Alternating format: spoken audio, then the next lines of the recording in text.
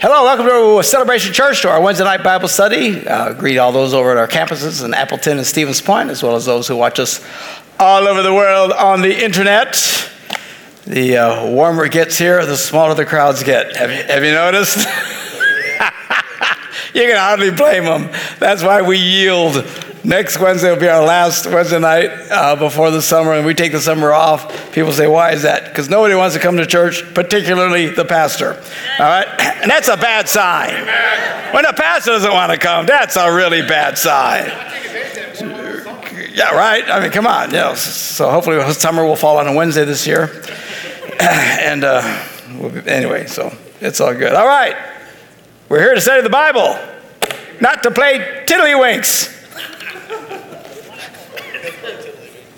All right, here we go. We are wrapping up the letter from Peter, the second letter from Peter to the church, chapter 3.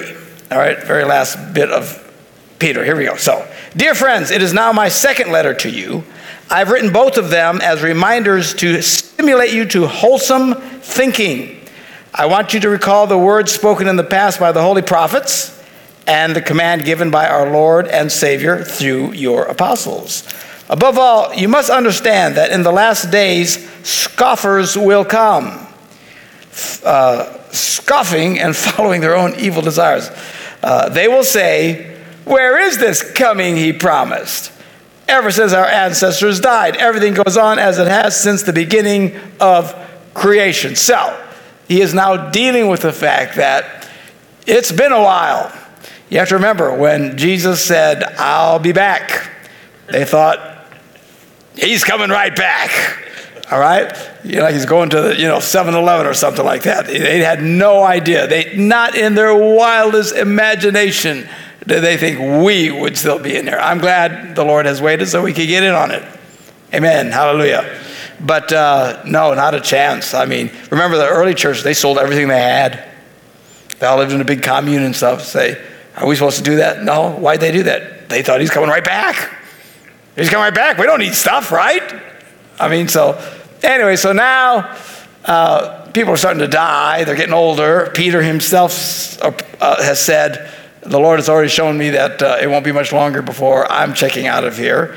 So there are people who are now mocking Christianity because you guys said he's coming back. Where is he? So he said, so these scoffers are going to come. They'll say, where is this promise of his coming? But they deliberately forget that long ago by God's word, the heavens came into being and the earth was formed out of water and by these waters also the world at that time was deluged and destroyed. By the same word, the present heavens and earth are reserved for fire, being kept for the day of judgment and destruction of the ungodly. He's talking about the end times here. Talking about how God brought judgment once before across the whole world with the flood of Noah. And he's going to do it again, only this time it will be with fire. But do not forget this one thing, dear friends, and this is really the crutch of the matter. With the Lord, a day is like 1,000 years, and 1,000 years are like a day. There is no time limit on God. For us, this has been 2,000 years. For him, it's been a couple of days. It's just not that controlled by time. In fact, I'm pretty sure, I just got this sense that those who are awaiting the final resurrection and all this stuff in heaven, like my Debbie, who died last year, you get the sense when you read accounts of people who had visions of heaven and stuff that there's not a real sense of time. And it's like they just keep turning around. Oh, there's another guy. There's another guy. Pretty soon they're going to be turning around and saying, oh, there's so-and-so, and there's, oh, there's Mark, and she can yell at me again. But anyway, I'm just teasing. And I think it's just relatively quick for them. The sense of time is just not there. So it is to us, we are mortal beings, so it seems like a long time, but what he tries to put it, he said, the Lord said he's coming quickly. He is coming quickly, but from God's perspective, coming quickly. All right. So the Lord is not slow in keeping his promise, as some understand slowness. Instead, he is patient with you, not wanting anyone to perish, but everyone to come to repentance. And for this we thank God. I am glad I exist today. If all this would have ended, none of us would be here. We wouldn't exist at all. As it is, we exist. We've come into the grace of God, and we're going to be enjoying eternity with Christ. How cool is that? I, for one, am glad he waited, Now, being a selfish man, I wish he'd wrap it up. You know what I'm saying? But, right, it is what it is. But hopefully, I don't know, whenever it's done, it's done. He might be waiting for a lot of people yet to get in on this thing. So God knows what he's doing. He says, but he does warn this, the day of the Lord will come like a thief when you aren't expecting it. The heavens will disappear with a roar. The elements will be destroyed by fire. Talking again about this fire. And the earth and everything in it will be laid bare. And then, of course, everybody debates about when these things are happening and how it's going to happen. You got the book of Revelations, you got the book of Daniel, you got all these prophecies. Everybody, likes to get into all the weeds and all this matter. I don't think that's the point of any of it. The next verse is the point of all of it. Since everything will be destroyed in this way, what kind of people ought you to be?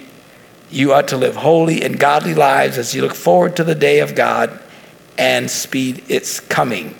So the point of all of this, every time you read prophecy in the New Testament, even when the Lord was talking about it, they basically say, this is going to happen, this is going to happen, and there's all kinds of gaps. We don't know exactly, what are they talking about? When is this all going to happen? But the point of it all, he says, look at what kind of life you ought to live.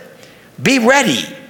Just be ready. Everybody should just be ready. That's the point of these prophecies. It's not for everybody to sit around and bicker about what's going to happen, when, and how. All right, that day will bring about the destruction of the heavens by fire, and the elements will melt in the heat. But in keeping with his promise, we are looking forward to a new heaven and a new earth where righteousness dwells. Hallelujah. So then, dear friends, since you are looking forward to this, make every effort to be found spotless, blameless, and at peace with him. Bear in mind that our Lord's patience means salvation, just as our dear brother Paul also wrote you with the wisdom that God gave him. He writes the same way in his letters, speaking in them of these matters. His letters contain some things that are hard to understand. Hallelujah! Praise God. Biblical confirmation that we don't know what he's talking about some of the time. Now, he was gracious, I think, here. He said, some ignorant, unstable people distort these things that they don't understand as they do other scriptures to their own destruction. I am certainly not trying to distort anything. I'm just quick to acknowledge I don't know what he was talking about. We have read through almost all of his writings now, and the reality is there's a handful of times we get to stuff I don't know what he's talking. And you read the theologians, they don't know. Oh, they act like they do, but they're jumping through all kinds of hoops. They don't really know jack about this stuff. There's just some stuff. And then finally Peter comes along and says, Paul, he gets in the weeds. Really not sure what some of this stuff is about. A little hard to understand. God bless you, Peter, for giving us that break. Therefore, dear friends, since you have been forewarned, be on your guard. By the way, forewarned. Warned. Have you noticed, we saw it heavily in, what was the book just before this one? No. 1 Peter, and then there was, Jude, thank you. Hey, Jude. There we go. It's a Beatles song. Okay, so Jude saw it and warn. We saw some warnings from Paul, but Jude was like, rah, rah, rah, rah. Okay? And then 2 Peter was also, all through this has been warn, which, again, I am one of those who just totally rejects this concept of this easy grace, that it doesn't matter what you do, God loves you so much, you could be an axe murderer and still go to heaven as long as you believe in Jesus. Really? If that is the case, what's with the warnings? What's with the warnings? We're going to get into Hebrews. Hebrews is now next.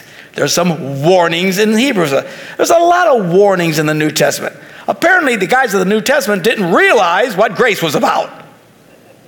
Right? I mean, it's just absurd. So these guys, these young hip guys go, there's really no hell, and you can do anything, and grace covers it all, and these new teachers, the cross is so powerful, and they basically make, as we've read already, a license. Jude talks about, they take grace and twist it so it becomes a license to sin. So you can do anything you want. You lust, doesn't matter. Grace covers everything. You want to cheat on your wife, doesn't matter. Grace covers everything. Your wife might kill you.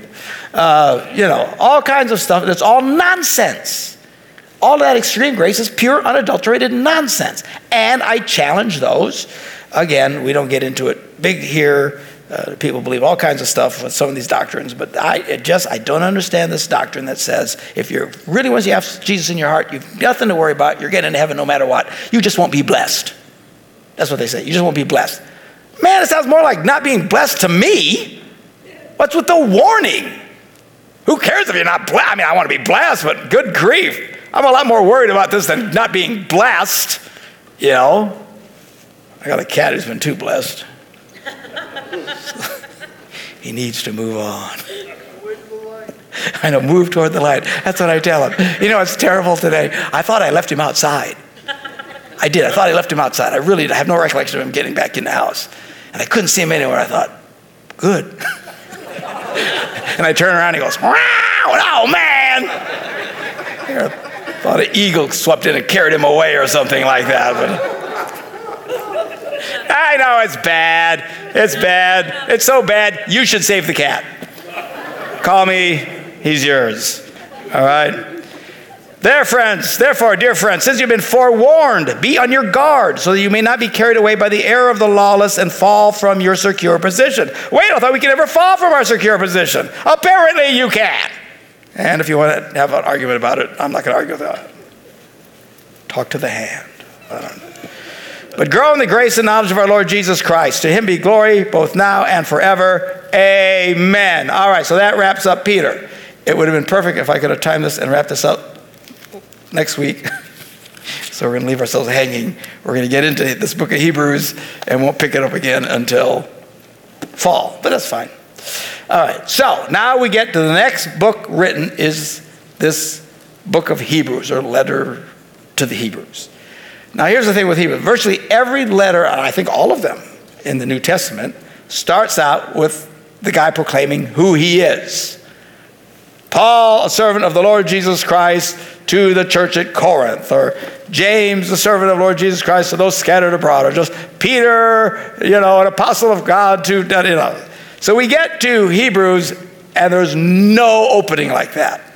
So nobody knows who wrote it. So there's all kinds of speculation about who wrote it. Nobody knows. Most people have leaned towards that maybe Paul wrote it, because at the very end, he says, I want you to know that our brother Timothy has been released. If he arrives soon, I will come with him to see you. Kind of sounds like Paul talking. On the other hand, remember, Timothy was a young guy. At this point, Paul, by all likelihood, is gone. So Timothy probably gets arrested. He gets out. He says, I will come. Who's I? Nobody. They knew. We don't know. It doesn't matter. It's just we don't know. So anyway, so here's the point with this letter. This one is kind of like the letter of James. There's two epistles, to use the fancy religious word, in the New Testament that are written specifically to Jewish believers. The first one is the letter of James. Many believe that that's the first letter written in the New Testament. And when he's talking about, he writes out, James, the servant of the Lord Jesus Christ, to the 12 tribes scattered abroad. He's talking to Jewish people of the 12 tribes of Israel. Christians. Remember, in the beginning, all Christians were Jewish.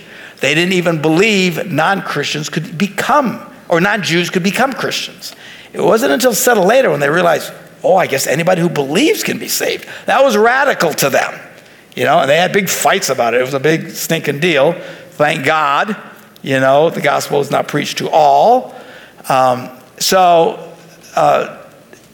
we remember in his writings, spent a lot of his time arguing with Jewish Christians who claimed that everybody still has to obey the Jewish laws.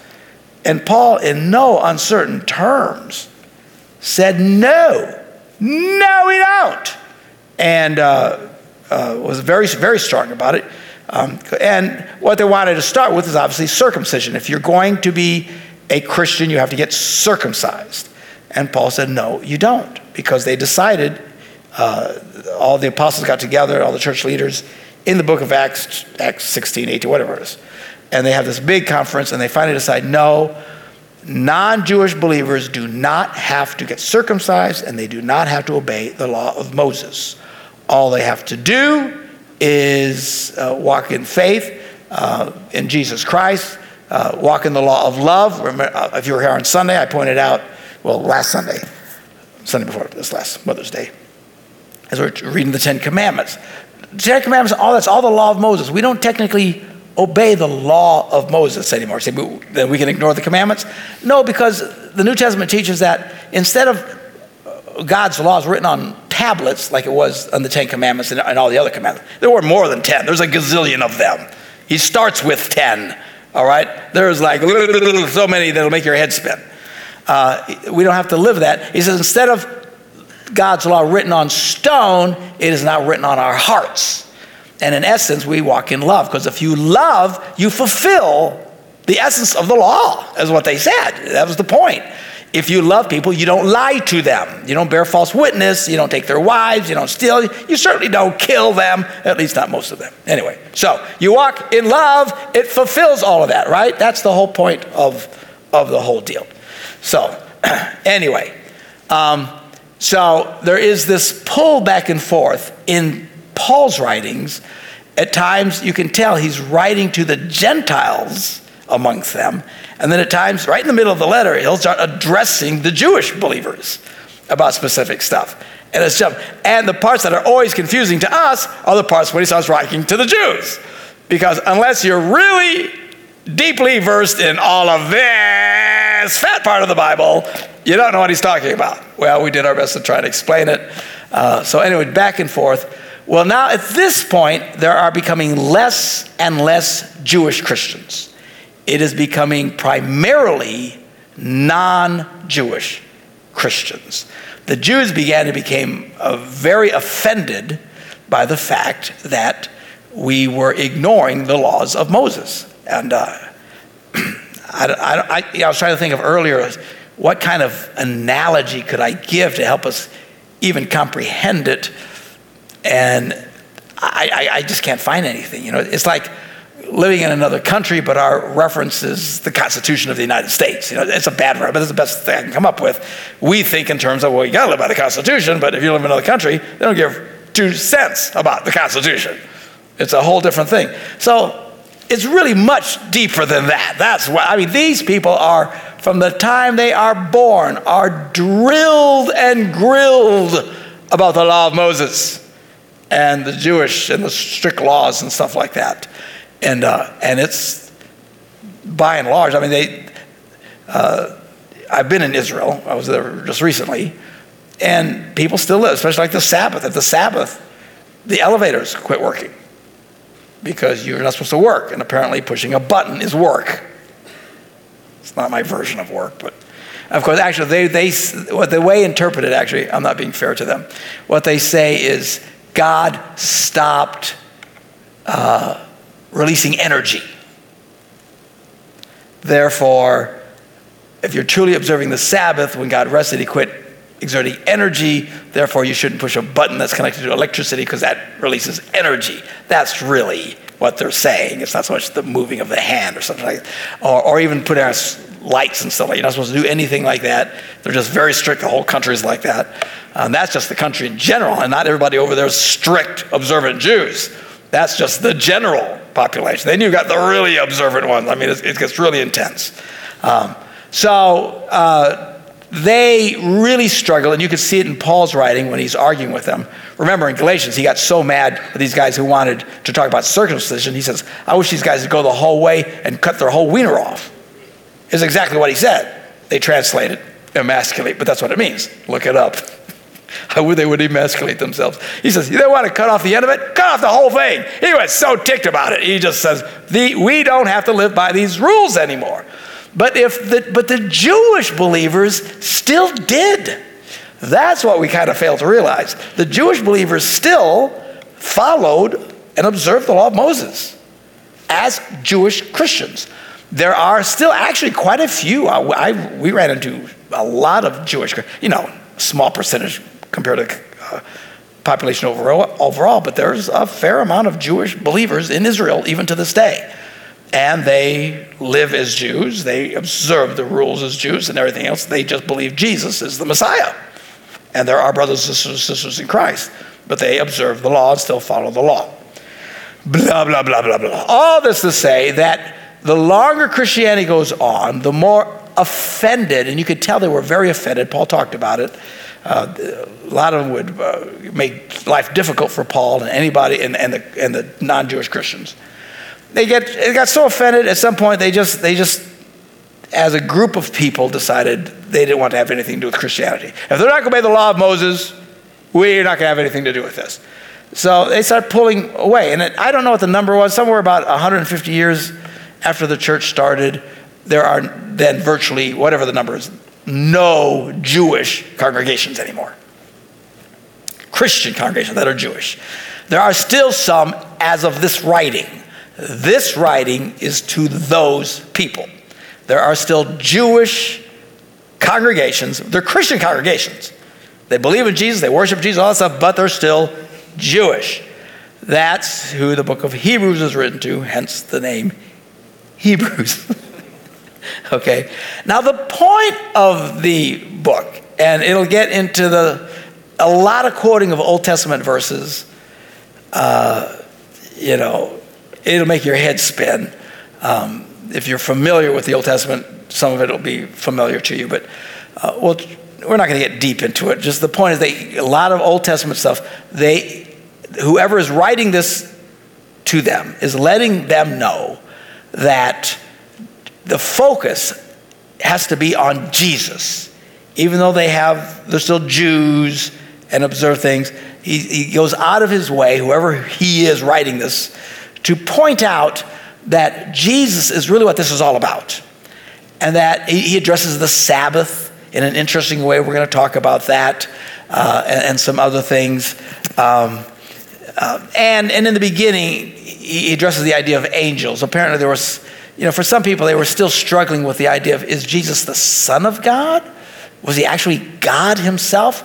Maybe he was an angel or something like that. So these are the kind of things that he's going to answer. So some of it won't make a whole lot of sense to us, but we'll do our best to tie into it. But there are portions of it that are very, very clear and very encouraging to us. Long introduction. Let us begin. So no opening, this is who I am or who I'm talking about. He just starts right off the bat. In the past, God spoke to our ancestors through the prophets. What ancestors? The Jewish ancestors. Right off the bat, he's talking to the Jewish people, the heathens of the day. Then prophets talking to their ancestors, okay? So we know that God spoke to our ancestors through the prophets at many times in various ways. But in these days, something has changed. Something has happened. He has spoken to us now by his Son, whom he appointed heir of all things, and through whom also he made the universe. Meaning that he's not a son in the sense that we think of a son, but was actually God in the flesh, creator of the universe. The Son is the radiance of God's glory and the exact representation of his being, sustaining all things by his powerful word. In other words, he is God. He's not a son as we think. The words the concepts get a little confusing for people sometimes. After he had provided purification for sins, talking about dying on the cross, he sat down at the right hand of the Majesty in heaven. So he became as much superior to the angels as the name he has inherited is superior to theirs. He is God. He's not an angel. He's way above an angel in rank. He is with God. He is God. Three but one. Father, Son, Holy Spirit, but one. And then he says, to clarify, to which of the angels did God ever say? And then he starts quoting Old Testament verses about prophesying of the Messiah. So he says, to which of the angels did God ever say, you are my son? Today I have become your father. That's from Psalm chapter 2. Or again, I will be his father, and he will be my son. You can find this in 2 Samuel. There's all kinds of references. You can chase all these things down and take a look at them.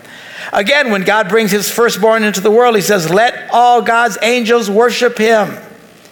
In speaking of the angels, he says, he makes his angels spirits and his servants flames of fire. But about the Son, he says, your throne, O God, will last forever and ever. A scepter of justice will be the scepter of your kingdom.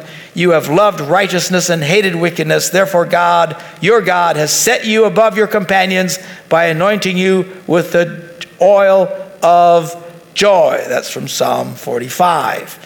A lot of these psalms and scriptures that he's referring to, they all knew. And the reason why he doesn't refer to where it is, this idea of chapters and verses was added a long time, thousands of years later. In fact, when was it? How long is it? About 500 years, 600 years before they finally, one guy did it.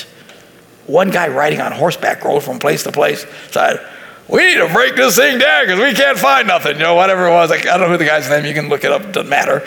And he's the one guy went and chopped it all up into chapters and verses and stuff like that. So that's why when they're quoting these things, they'll say, it is written, or somewhere it is written. In a little bit he'll say, for somewhere it says that God created the heavens. Yeah, we remember the beginning, Genesis. So anyway, he also says, in the beginning, Lord, you had laid the foundations of the earth, and the heavens are the work of your hands. They will perish, but you remain. They will all wear out like a garment. You will roll them up like a robe. Like a garment, they will be changed, but you remain the same, and your years will never end. Again, also from Psalm 102. To which of the angels did God ever say, sit at my right hand until I make your enemies a footstool for your feet? So he's pointing out that all these prophecies of the Messiah is not in the context of an angel. He's way above angels, so he's setting that up right away to discuss that. And then he says, are not all angels ministering spirits sent to serve those who will inherit salvation? Now he says, we must pay the most careful attention, therefore, to what we've heard, so that we do not drift away. Again, my argument to those who say you can't drift away. For since the message spoken through angels was binding, and every violation and disobedience received its just punishment, how shall we escape if we ignore so great a salvation? This salvation, which was first announced by the Lord, was confirmed to us by those who heard him. Talking about the apostles and that were with Jesus at the time. God also testified to it by signs, wonders, and various miracles, and by the gifts of the Holy Spirit distributed according to his will. So what he's saying is, we have this message, but that God confirms this message. And the truth of the matter is, we still need to be experiencing answers to prayers and miracles today. They are one of the most powerful ways that you can convince someone of the message of Jesus. So we don't see as many as we probably should. I'm sure of it. We live in a country that is very scientific in nature, and everybody's filled with unbelief and stuff. To give you an example, there's one city that Jesus came to, and he's God in the flesh, right? And he says, in that city, he could do no miracles because of their unbelief. What? Jesus could not do a miracle because of their unbelief. I mean, these are some pretty hard-hearted people. Well, I thought he could do anything. Well, he can, and we certainly have been reading in the Old Testament that when God wants to kick butt in major ways, he just does it, and it doesn't matter what anybody believes. But the gospel that we respond to has to be mixed with faith. And when you mix it with faith, God shows up and does very, very cool things. So we live in a Western culture that is by and large filled with unbelief. Therefore, we don't see as many miracles. But I would still encourage you, when you're sharing with people who aren't Christians and are, I don't know, I don't really like this church thing, but they almost always come to you with if you're a friend, we should be friends of them. You should make friends that are non-Christian. They shouldn't be your core friends, but they should definitely make friends. If you can't win somebody to yourself, how do you expect to ever win them to Jesus? Is really the bottom line. So you should be doing that, and we've been talking in our pastors' meetings about ways of encouraging, ways for you guys to engage with more people in your community, in your neighborhoods and stuff. We need to be really friendly people and make friends with people and connect with people, and we'll be talking more about that. But anyway, as you make friends with these people, and they kind of keep you at arm's length. I've got several non-Christian friends, and they all keep me at an arm's distance. They like me, but not too much. But I was talking to one today, and she has this thing that she's really concerned about today, and she, was asking for some kind of luck, And I said, well, God doesn't really do luck, but he answers the prayer of sincere people. So I prayed for her, and I'm asking God to show up and do something that blows her mind. And when he does that, it's going to be cool, because she's going to know, I was just talking to this guy, this preacher, and all of a sudden, boom, the circumstance showed up. So now, is it possible that it won't show up? Yeah, but maybe God has a different plan for it some other time. I don't know. I was talking to God, said, Lord, here's your chance. Here's your chance to sparkle. Here's your chance. I don't need it. I don't need you to do anything, because I've already believed. This lady doesn't believe. Do this for her. Rock her world. So I can't wait to hear in the next week. Hopefully something cool happens. So, but I encourage you to do something like that, because at some point, all of this gets confirmed by the supernatural. God moves in supernatural ways, and he still moves in supernatural ways to this very day. Again, we don't see as many dramatic because people are so hard-hearted and unbelieving, but even in the smallest ways, God can still get through to people. So when you have someone, you find out they've got a problem, let them know. Say, do you mind if I pray for you? If you can't, pray for them right then and there. That always freaks them out. It's pretty funny. Or pray for them later and let them know when you see them again. Hey, man, I was praying for you last night. I'm asking God to turn that situation around, that whatever that thing that you needed. And when they start getting answers, it shocks them. And it's a way of God. God likes to show up and freak people out. He just does. He likes to do the supernatural. All right. So then he goes on, continues. He says, now it's not to angels that he has subjected the world to come. Again, he's still making this argument about which we are speaking. But there is a place where someone has testified, what is mankind that you are mindful of them? A son that you care for him. You made him a little lower than the angels, and you crowned him with glory and honor and put everything under their feet. He actually quotes from several different places in the Bible. You notice what he says, but there's a place where someone has testified, because they didn't have the reference of chapter, verse, that kind of thing. So they kind of referred in very broad terms. Anyway, in putting everything under them, God left nothing that is not subject to them. Yet at present, we do not see everything subject to them. He's talking about believers. But we do see Jesus, who was made lower than the angels for a while. He became man. But now crowned with glory and honor because he suffered death, so that by the grace of God he might taste death for everyone. In bringing many sons and daughters to glory, it was fitting that God, for whom and through whom everything exists, should make the pioneer of their salvation perfect through what he suffered, talking about Jesus. Both the one who makes people holy and those who are made holy are of the same family. So Jesus is not ashamed to call them brothers and sisters. He's really talking about the lifting up of believers. It's no small deal. I know we don't get it. I know I don't get it. I talk about it and I still don't really comprehend it. When we get to heaven, we are not low on the totem pole. We are way the heck up there, because he is the Christ, God in the flesh. And because of his redemptive power and what he did on that cross and what he does through faith in your hearts, he calls you brothers and sisters with him. We are joint heirs, the Bible says. You know what it means to be an heir? It's like, if Bill Gates kicks over, wouldn't you like to be an heir? Right?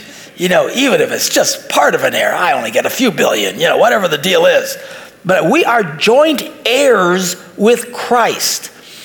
I know it's hard to understand because we still have to deal with life. And we still get colds and the flu and vomit. Still have to take showers or we stink. All the stuff that we have to do in life. But at some point, it still hasn't hit us.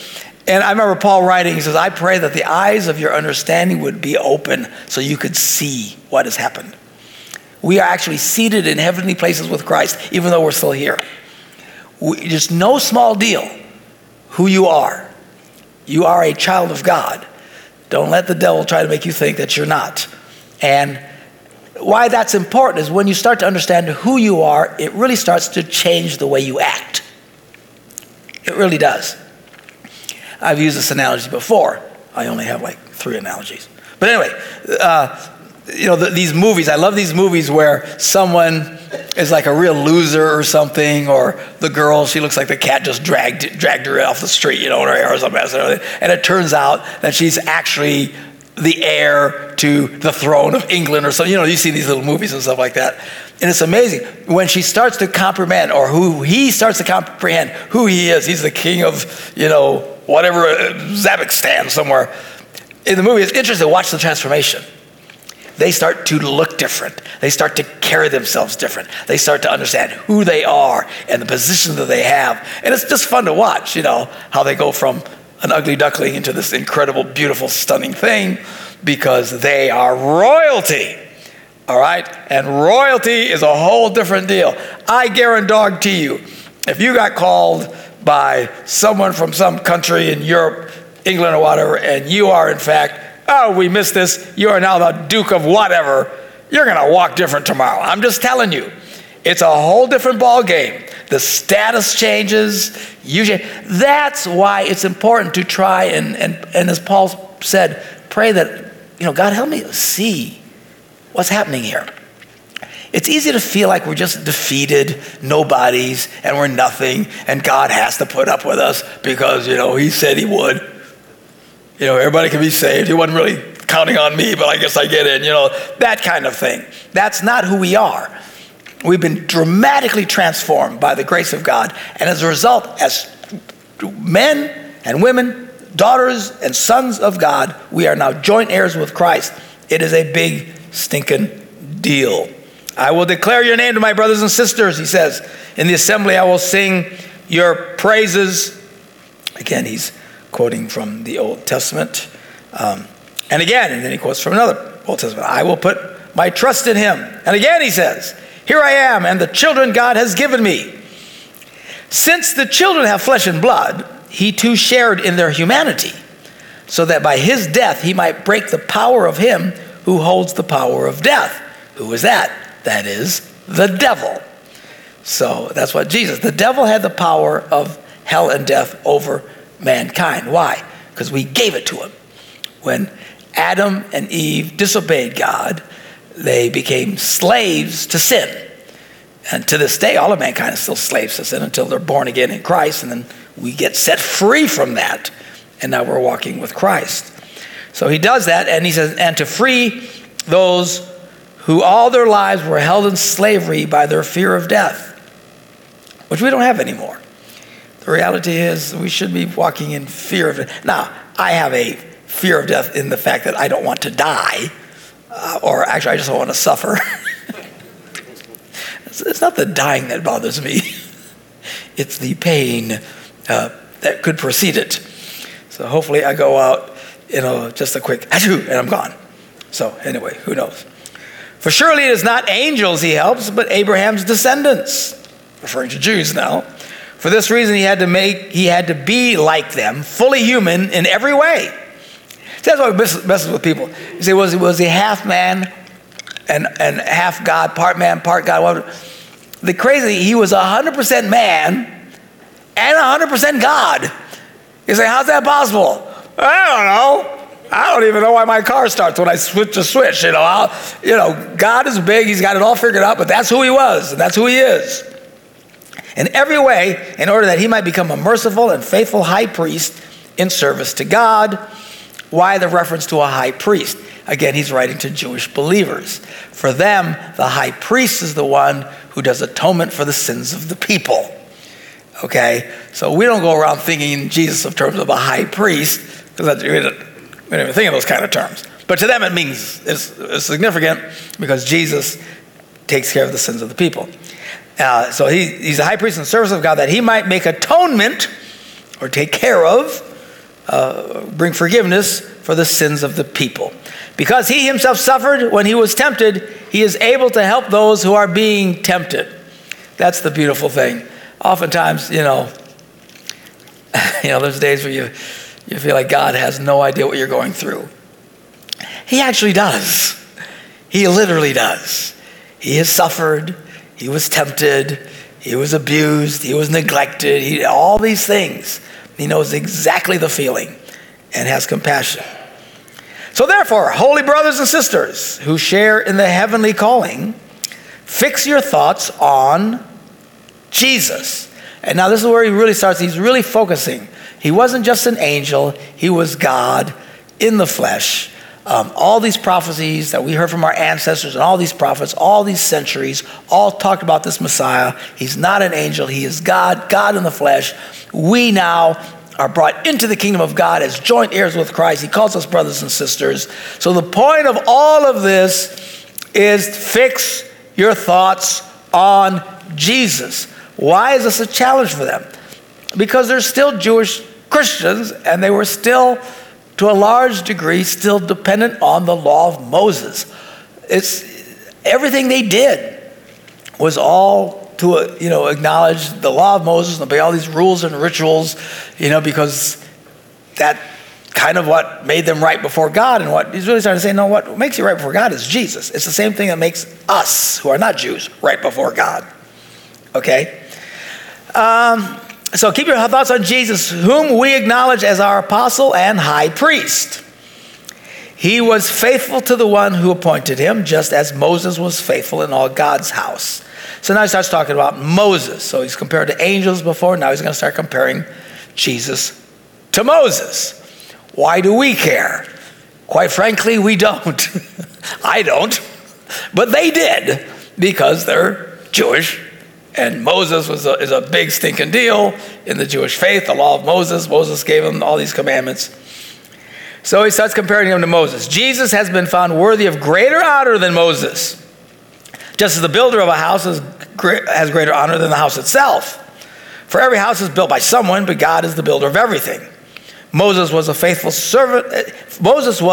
as a servant in all God's house. He's quoting from the Old Testament again, bearing witness to what would be spoken by God in the future. But Christ is faithful as the Son over God's house, and we are his house, if indeed we hold firmly to our confidence and the hope in which we glory.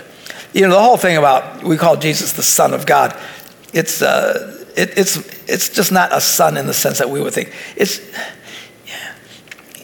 You really get the sense, oftentimes when they're talking about Jesus and the Christ and all that stuff, they're using terminology just to help us understand, because the reality is it's way above our pay grade to comprehend. It would be like us trying to explain the weather to an ant.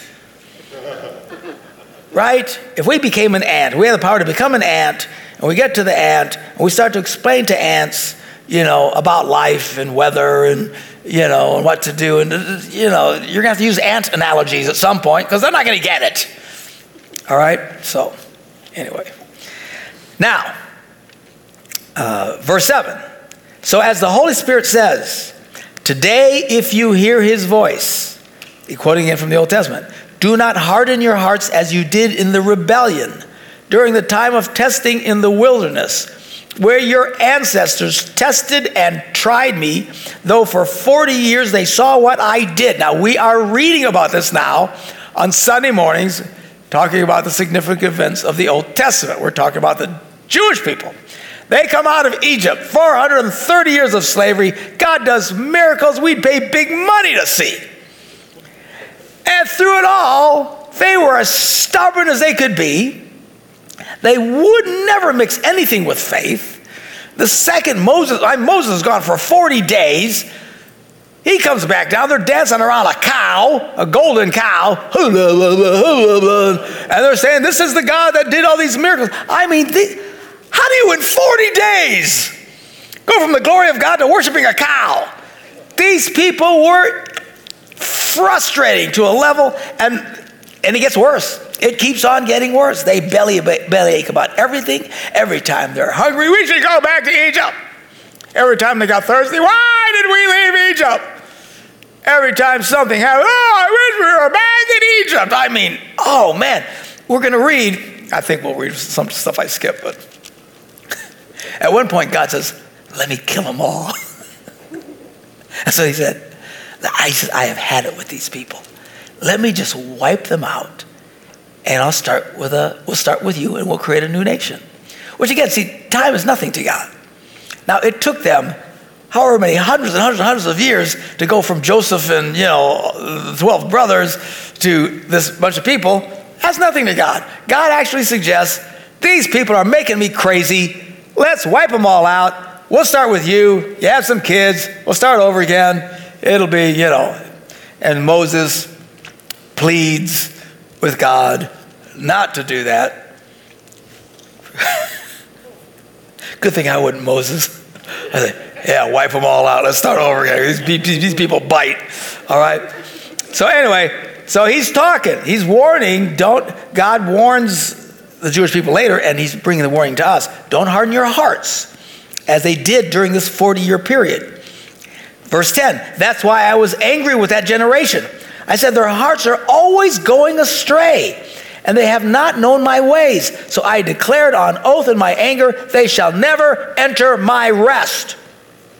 Now, specifically speaking of entering the promised land, the land of Canaan, he finally has it, and he gets so frustrated. He says, all right, none of y'all getting in. So what should have been a 10-day journey, I don't know how many days, it was nothing to walk from Egypt into the promised land. 40 years they stay out in the desert, just going around and around and around. That's why I tell you people, you think you can outweight God? You're delusional. He just wait for you to keel over. It's nothing to him. He just waited for them all to die. He just kept going. Well, it was anyone, I forget what like 20 years and younger were okay, but anything over. And that's what he did. He waited. And they all keeled over. And finally, they went into the promised land with some of the older ones that were good guys. So he says, see to it, brothers and sisters, that none of you has a sinful, unbelieving heart that turns away from the living God. Why? Because that can happen. Again, I keep making this argument against these thinking that it can't happen. I don't know how, man, a whole lot of Bible makes no sense to these super grace people. I don't know what they're thinking. So he says, don't let it happen to you. If it happened to them, it could happen to you. And they saw cooler miracles than you ever saw. Right? So he says, but encourage one another daily, as long as it is called today, so that none of you may be hardened by sin's deceitfulness. And trust me, it is deceitful. The thing about sin is it convinces you it's not a sin. It's not. There's nothing wrong with it. It's fine. And one of the best analogies I see of it of all the time are people who get caught up in affairs because they deal so much with married couples.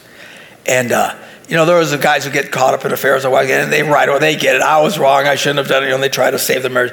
But there's a whole bunch of them that they're just convinced there's nothing wrong with this. There's nothing wrong. And they defend it intensely. Even professing Christians who are convinced that it's even God's will that I go cheat on my wife. Really? Where do you get that from? Well, they're just deceived. It becomes deceitful. I was dealing with someone today in the very same situation. And they become delusional. And I've said to more than one of these people, you are, in fact, delusional. They don't like me when I say that. But it is deceitful. And again, be careful. He's saying be careful. And I've said this to you. I'll keep saying it to you. Don't ever think you're above any of these things. Given the right circumstances, any one of us are capable of anything. Anything. List the horrendous act. Any of us in this room are capable of it, given the right circumstances. That's why we pray, lead us not into those circumstances. I don't want to be tested in these circumstances. Mark, would you ever run over somebody with your car? I wouldn't think so, but I'd rather not find out. All right? Would you ever cheat on your wife? I don't think so, but Lord, keep me away from any opportunity to. I don't want to find out. I don't want to be in these situations. Jesus warned the apostles, his disciples, pray that you don't fall into temptation. What do you think that means? Pray that I don't get into these situations. Because given the right circumstances, any of us can do anything. And it is deceitful. It'll lie to you. It'll make a lie seem like the truth. Now, eventually the light comes on. And by then, the grief and the regret, and there's still hope, you know. No matter how jacked up you are or what awful thing you've done, and maybe you've done some of it, maybe you did run over your neighbor, I don't know, whatever. At some point, can you still come back and get right with God? Yes, you can. But that's a painful journey, man. You know, how about we avoid that stuff in the first place? You know, why lose your family because you make some stupid decision that you thought was, your emotions get caught up in it? It's deceitful. I'm telling you, it is. Don't think it can't happen to you. And he says, what we ought to do is remember what happened to those people, realize it could happen to us, and encourage one another. Watch out for each other. You're supposed to be kind of watching each other's back. I can't do it. I don't know a lot of your names, all right? I'm not sure what my kids are called anymore. You know, so you know, I can't be that close to all of you, but you can be close to each other. And as you make friends in the church and you guys hang out, go to each other's homes and stuff like that, create these relationships, watch out for each other. And enough that you should be able to call each other on stuff. You see somebody acting weird, or you see a guy, one of your buddies, a Christian buddy in the church, acting inappropriately towards another woman, you call him on it. Hey, what are you doing? You know, and we need to be able to challenge each other. You see someone being really cruel to something or somebody, and we should be able to call each other on that stuff. And because nobody likes being called out, but we need to do it. And we need to encourage each other.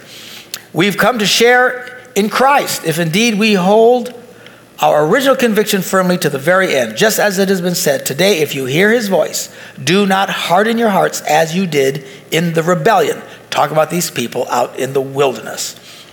Who were they who heard and rebelled? Were they not all those Moses led out of Egypt? And it's a big deal. What happened for them was like, holy cow, what did they get to see? The miracles.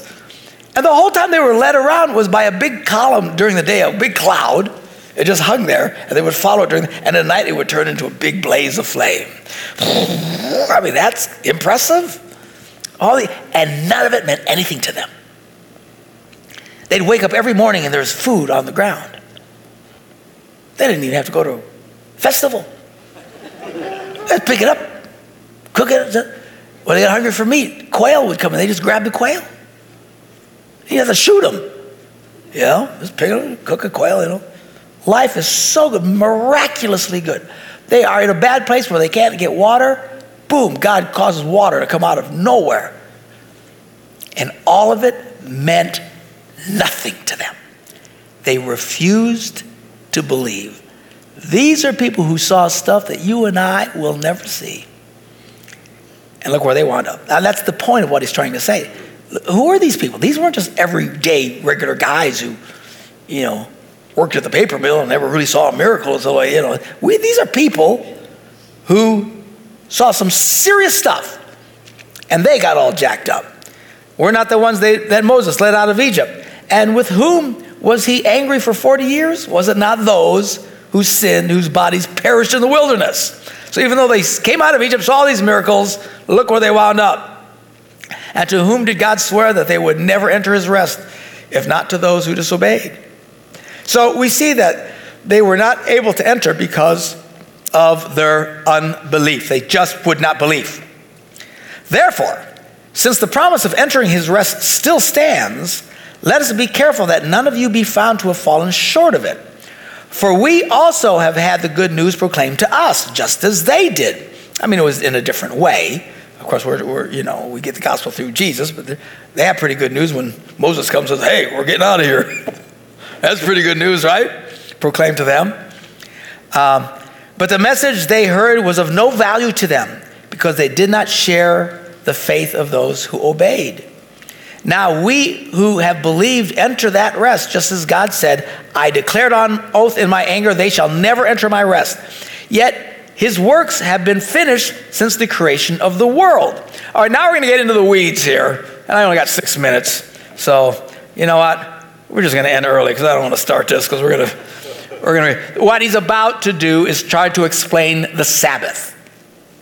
Because they're still observant Jews observing the Sabbath. And what he's really trying to say is, there's a different Sabbath.